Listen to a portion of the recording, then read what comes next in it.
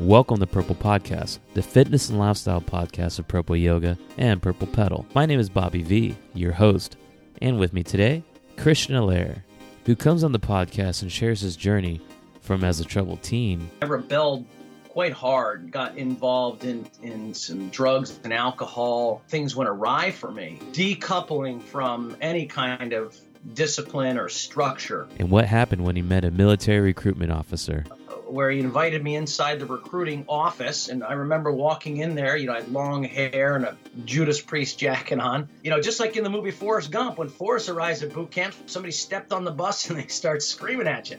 That's exactly what happened. They filed us off the bus, and I think within about an hour of getting off the bus, we were in the chair getting our hair buzzed. From there, he joined the U.S. Coast Guard, where he met some very interesting people, some of which helped change the trajectory of his life. And during this rescue, I got to know this couple, and I remember thinking and then asking them, I'm going to say, what do you do? And they said, well, we're sailing around the world. We're sailing. I'm like, well, what do you mean? And they just were sailing around the world. They were going from island to island, country to country, and I got bit by this dream of sailing around the world.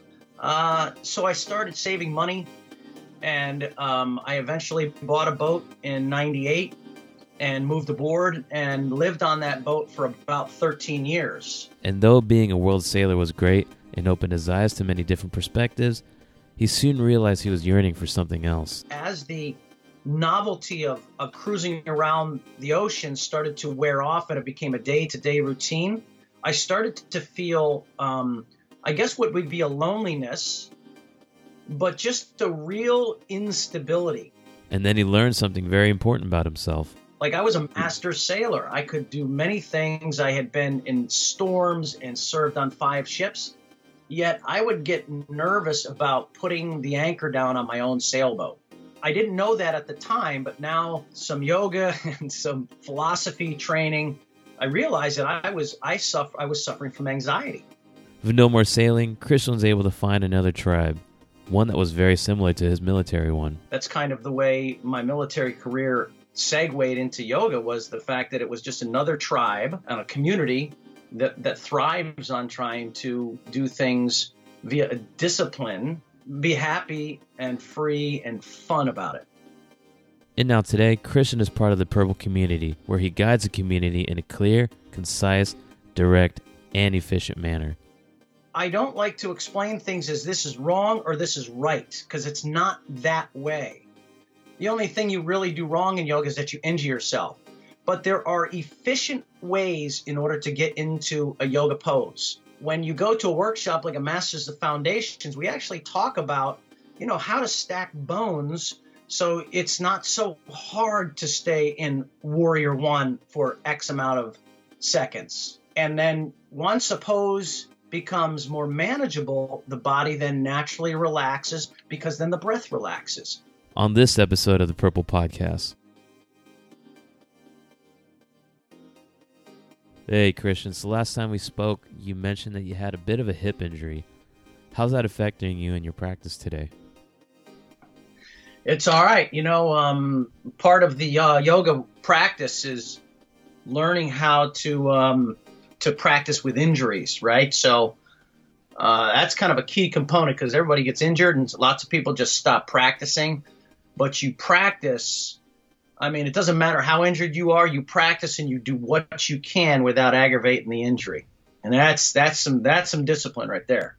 Let's talk about what you plan on changing for your practice and with your with your injury right now. The goal would be to go into these poses, but at a lesser degree, but really think and scan the body about what's going on. And try to understand just by being in a state of inquiry as to what might be happening in the body. Also, another yogic perspective to that is that a lot of the things, the injuries, the aches, the pains that start to come up in our life after we're practicing it for a while have a psychological component. And that speaks to, the chakra system and where we get stuck energy. And so that is part of it, or could be part of it. And it's not like you can spreadsheet this stuff out and come up with definitive answers, but it absolutely can be a cause. And so that's, part of the practice is trying to figure that out. So it sounds like you're very practical and analytical. You have a very practical and analytical approach to a lot of things you do. Now, I know you have a military background. You were part of the Coast Guard for a couple of years or a couple of decades. How do you apply what you learn in a discipline aspect from your background in the military and the Coast Guard to your yoga practice today? Well, the nice thing about military service is, especially after you do it for a long time, I did it for just a little over 20 years, is that there are basic habits that are instilled in you. So even the simplest things like getting up and making your bed, or coming to a workshop or coming to work on time. And I mean, on time isn't a minute or two afterwards. On time is on time. So you're present and ready to go whenever the function's going to take place, whatever that might be. So the military set up good habits for me that manifested into the yoga practice. And, I'm a Baptiste yogi, and Baron Baptiste is my teacher. And when I first started when I got exposed to yoga, the studio owner that I was work trading at said, "Hey, why don't you become a teacher?" And I said, "Well, what do I do?" And she goes, "Well, you go to this guy. His name's Baron Baptiste. He's got a 14-day program. And then you get the skills that you need, and you come back and you start teaching." So I went to the Baptiste program, which was billed as a boot camp.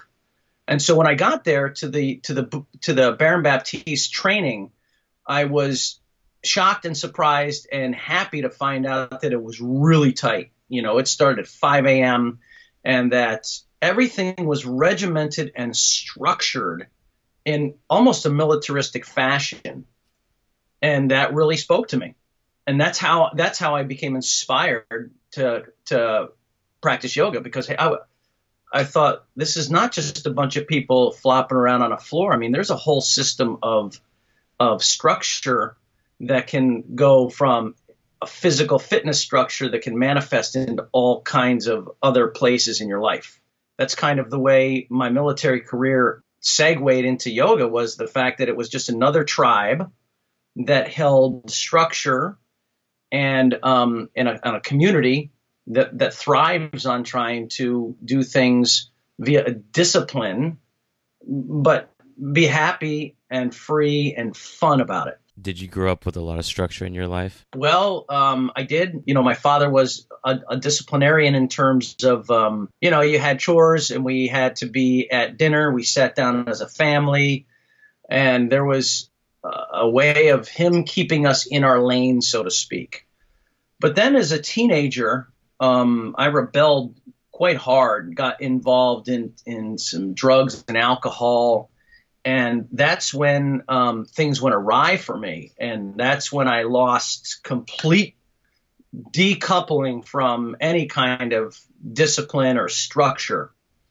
And I think the only reason I actually came out of that 4 or 5 year tailspin was the fact that I had these habits that were instilled in me, these good habits as a young person, that I was actually able to, to get back on track.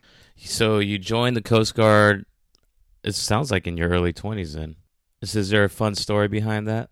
Well, there is. It has a connection to the fact that I was not doing well as a teenager.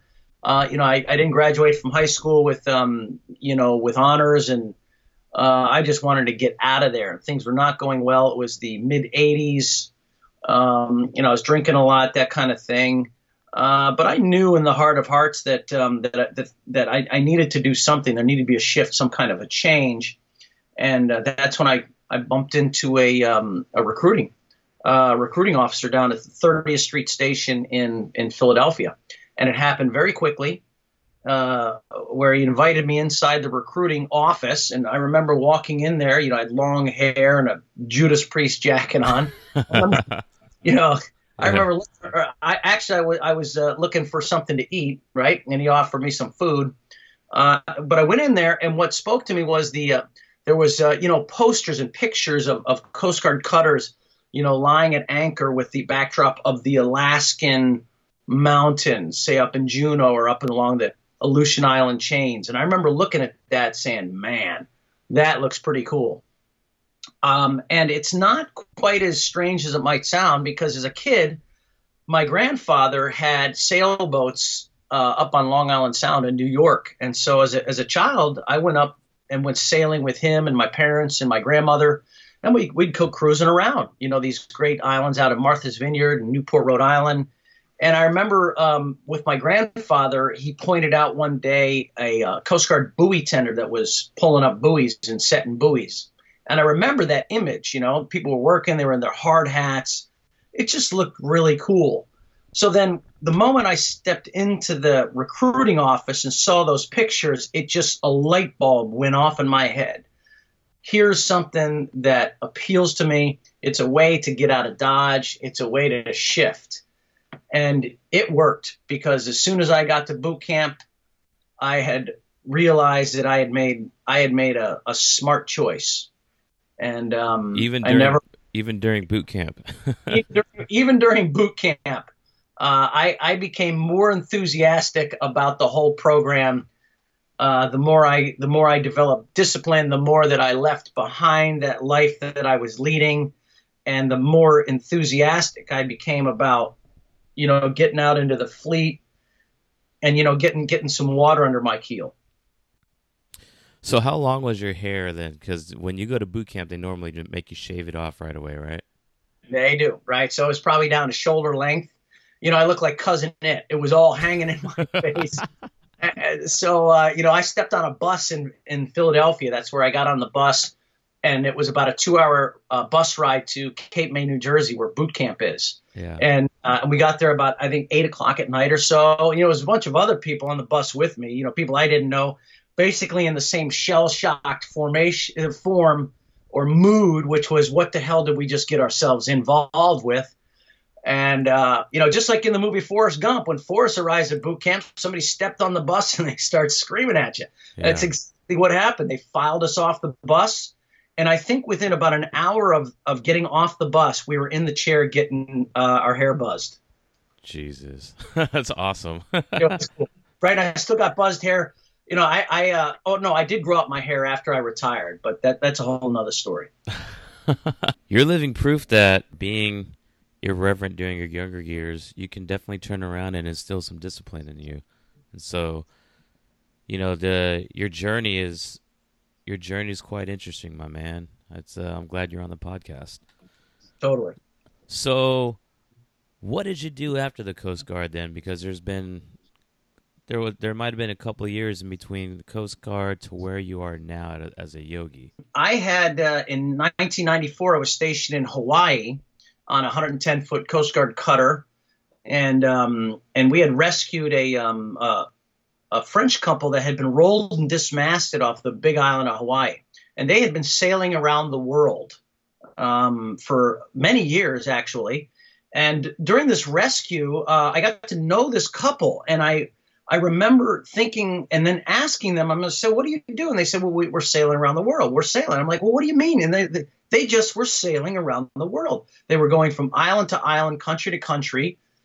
And I got bit by this dream of sailing around the world.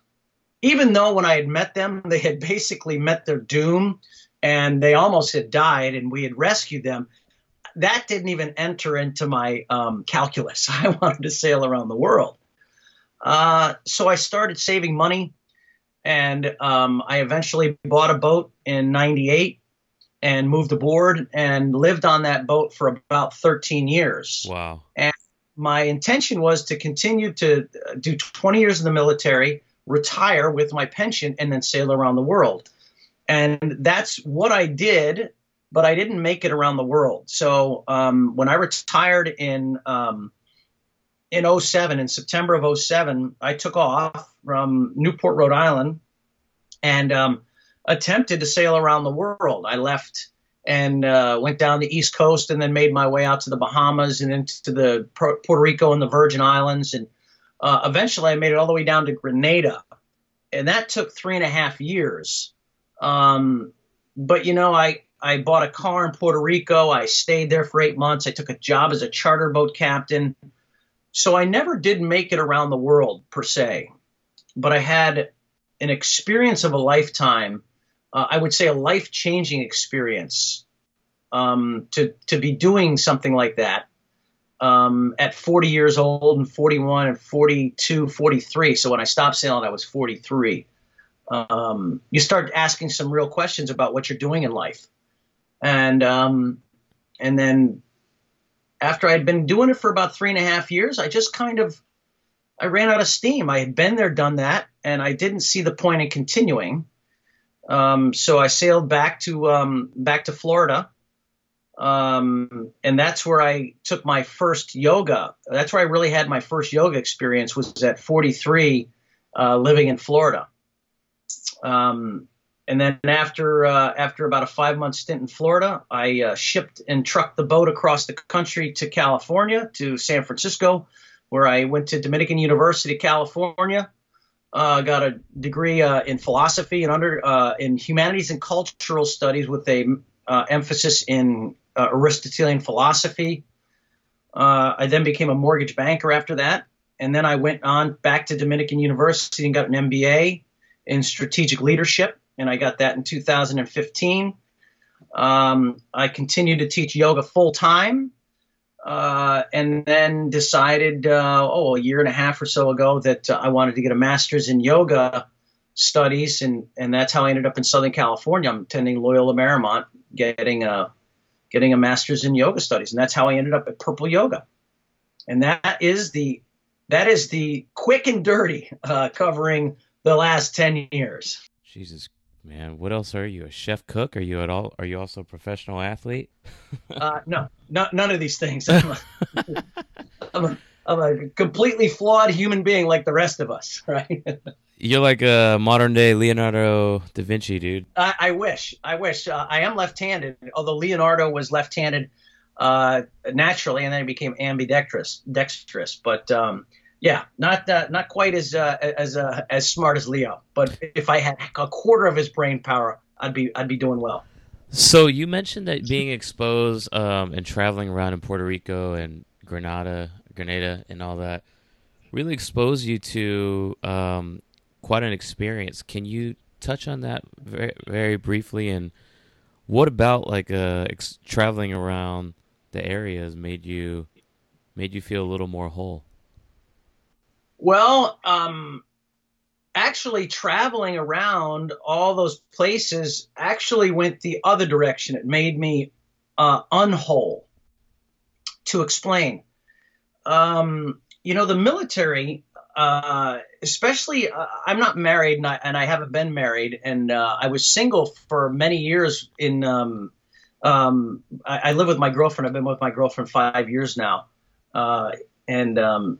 so there is that. But what I'm saying is that the military, as a single person, they transfer you a lot, in that it's a little discriminatory.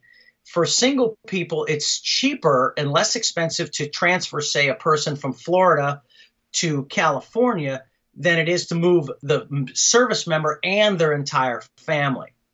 So when it comes to transfer time, a lot of times the service will actually say, okay, we're going to take the single person and we're going to put them the furthest away to save money.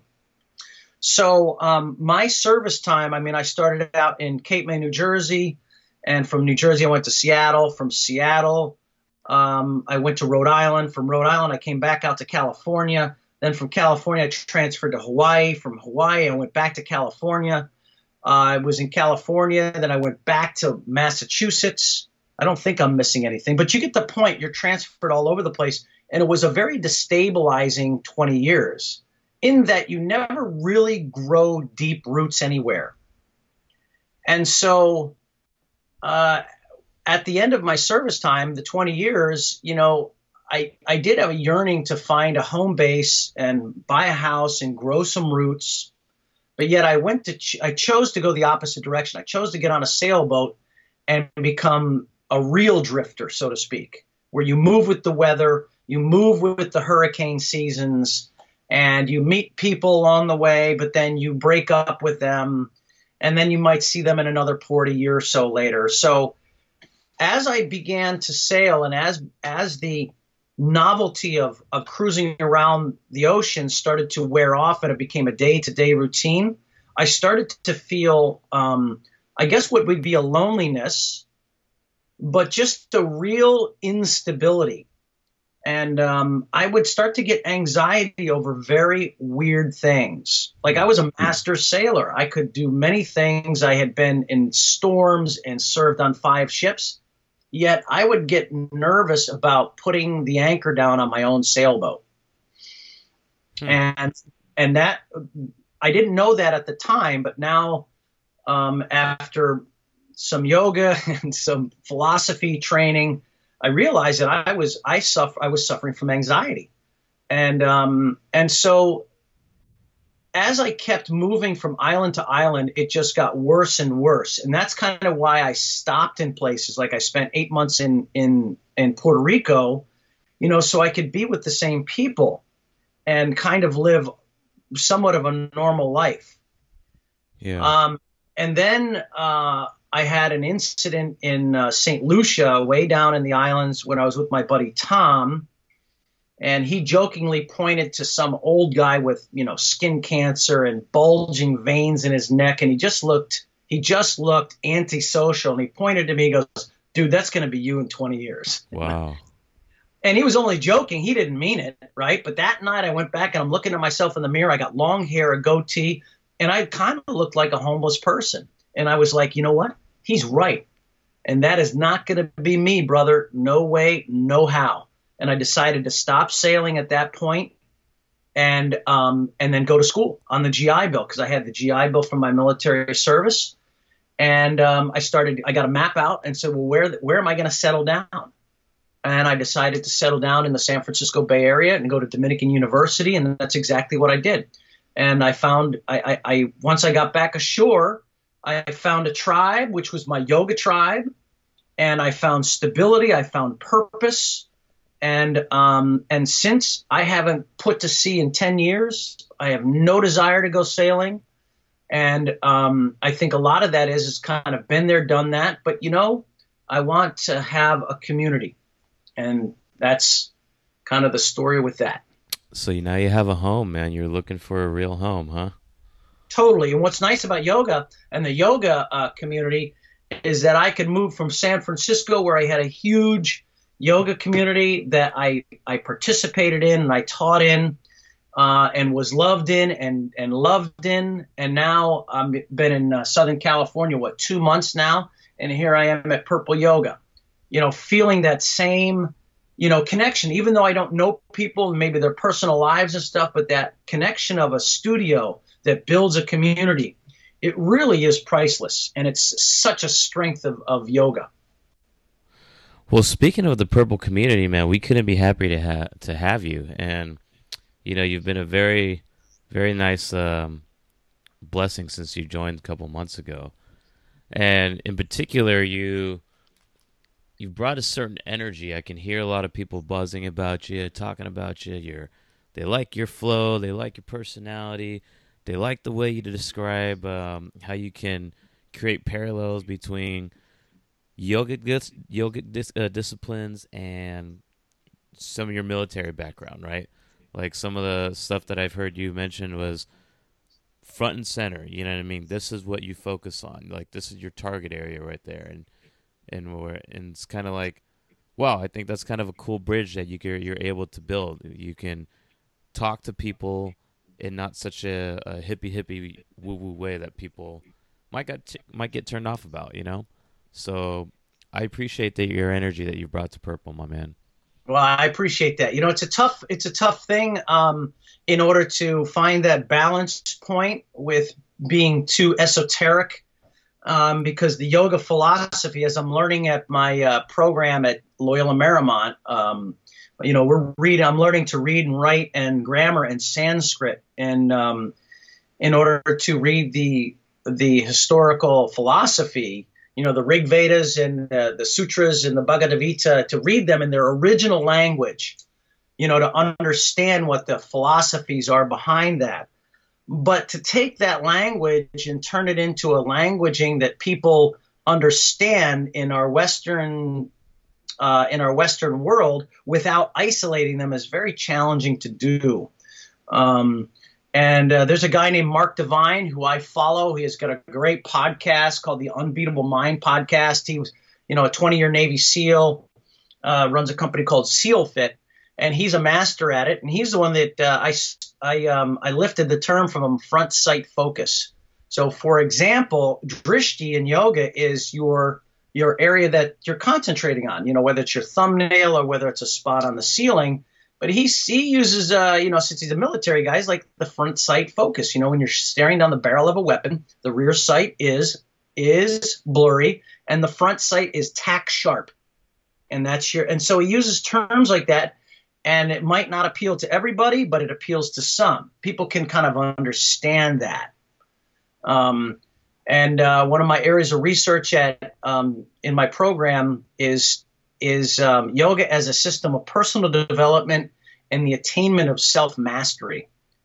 And I'm working hard on researching the underlying philosophies, because yoga is an entirely complete system of self-mastery. If everybody wants to become master at themselves, but they just don't know where to start and it gets scattered. Well, yoga provides the perfect structure. It's right there. All you need to do is start to dig in, and step by step by step by step, you begin to master yourself. And I want to try to get that on paper and then try to intersperse it in my teaching and provide workshops on it without making it too esoteric. Speaking of workshops, man, let's talk about your upcoming workshop on December 2nd called the Mastering the Foundations of Yoga out in Long Beach. This is going to be your first workshop with Purple, man. Are you excited? Totally. I've done this workshop 5 or 6 times, maybe a couple of, maybe close to 10 times. I can't remember exactly, but each time I've tweaked it a little bit to dial it in, to make it really, really nice and tight.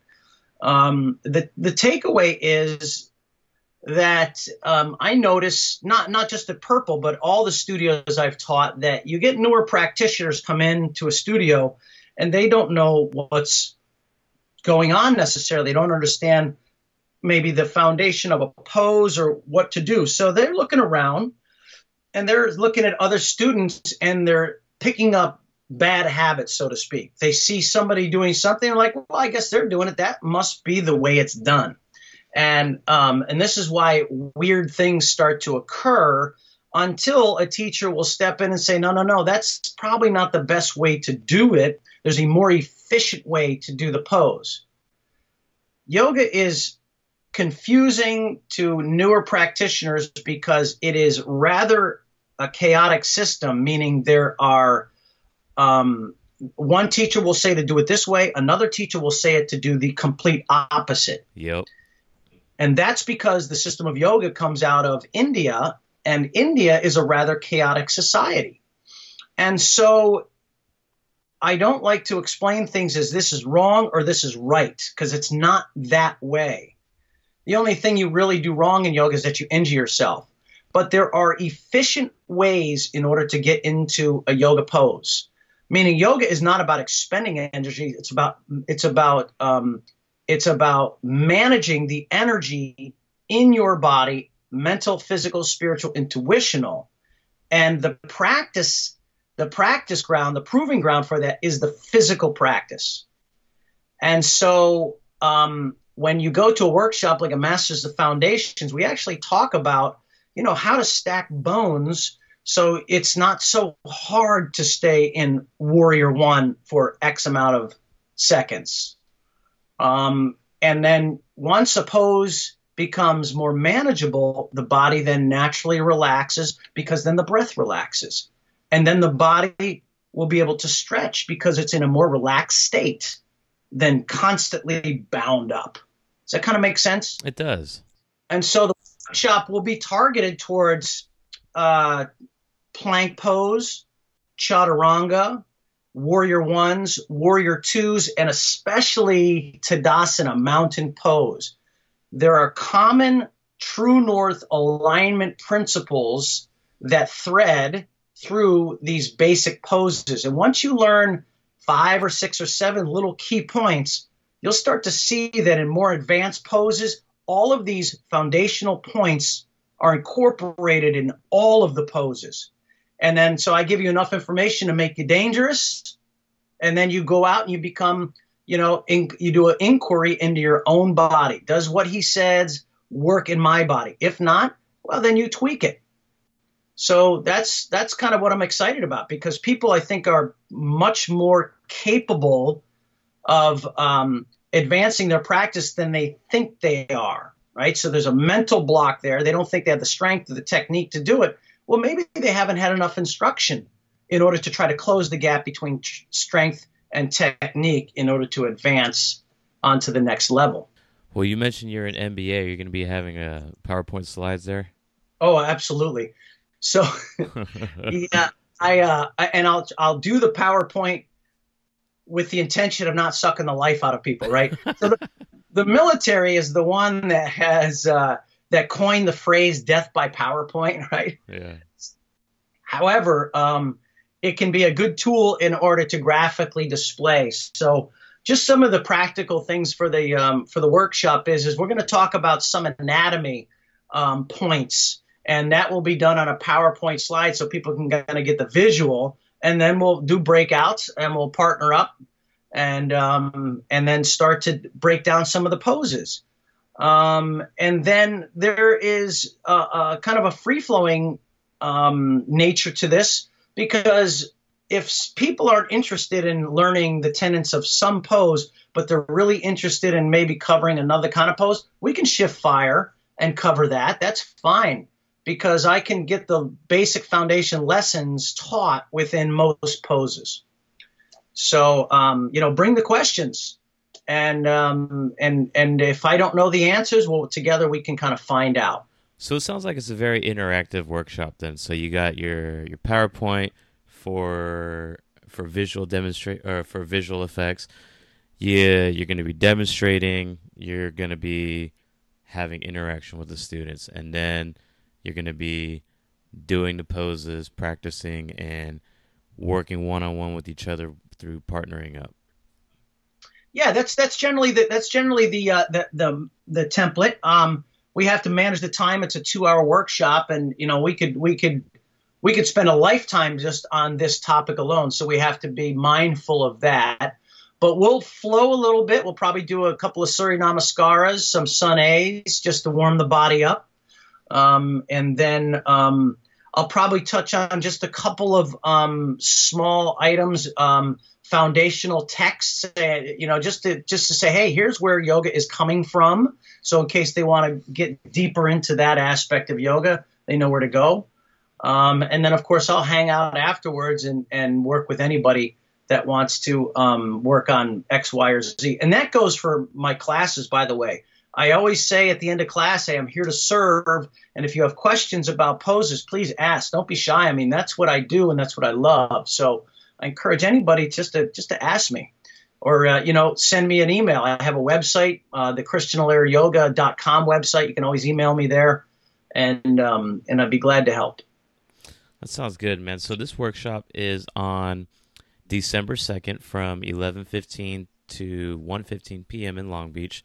Now, if you guys sign up before November 25th, then you get an early bird discount for $30. And after November 25th, it looks like it is $40, right, Christian? That's correct. And Christian, when do you normally teach, man?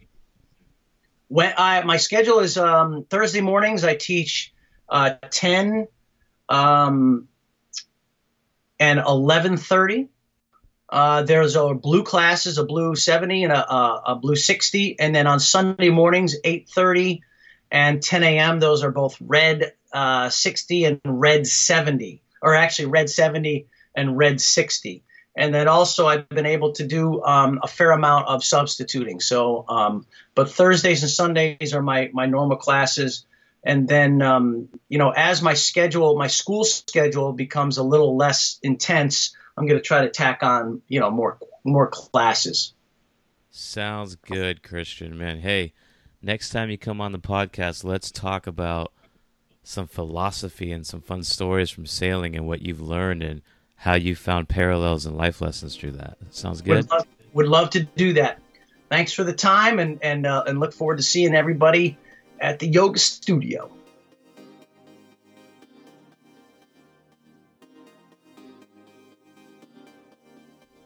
Hey, thanks for listening into the Purple Podcast. Now you can find our podcast on iTunes or SoundCloud. Just search Purple Podcast. Can't find it? Try Purple_podcast. And if you like our podcast, do us a favor. Give us a 5-star rating on iTunes. That way it can be more easily found. And also, share our podcast on your social media. That way we can connect with more like-minded individuals. You can also find more information about our studios through our website, purpleyoga.org. And don't forget to connect with us on social media. For Facebook, look up both studios, Purple Yoga or Purple Pedal. And on Instagram, try Purple_Yoga and Purple_Pedal.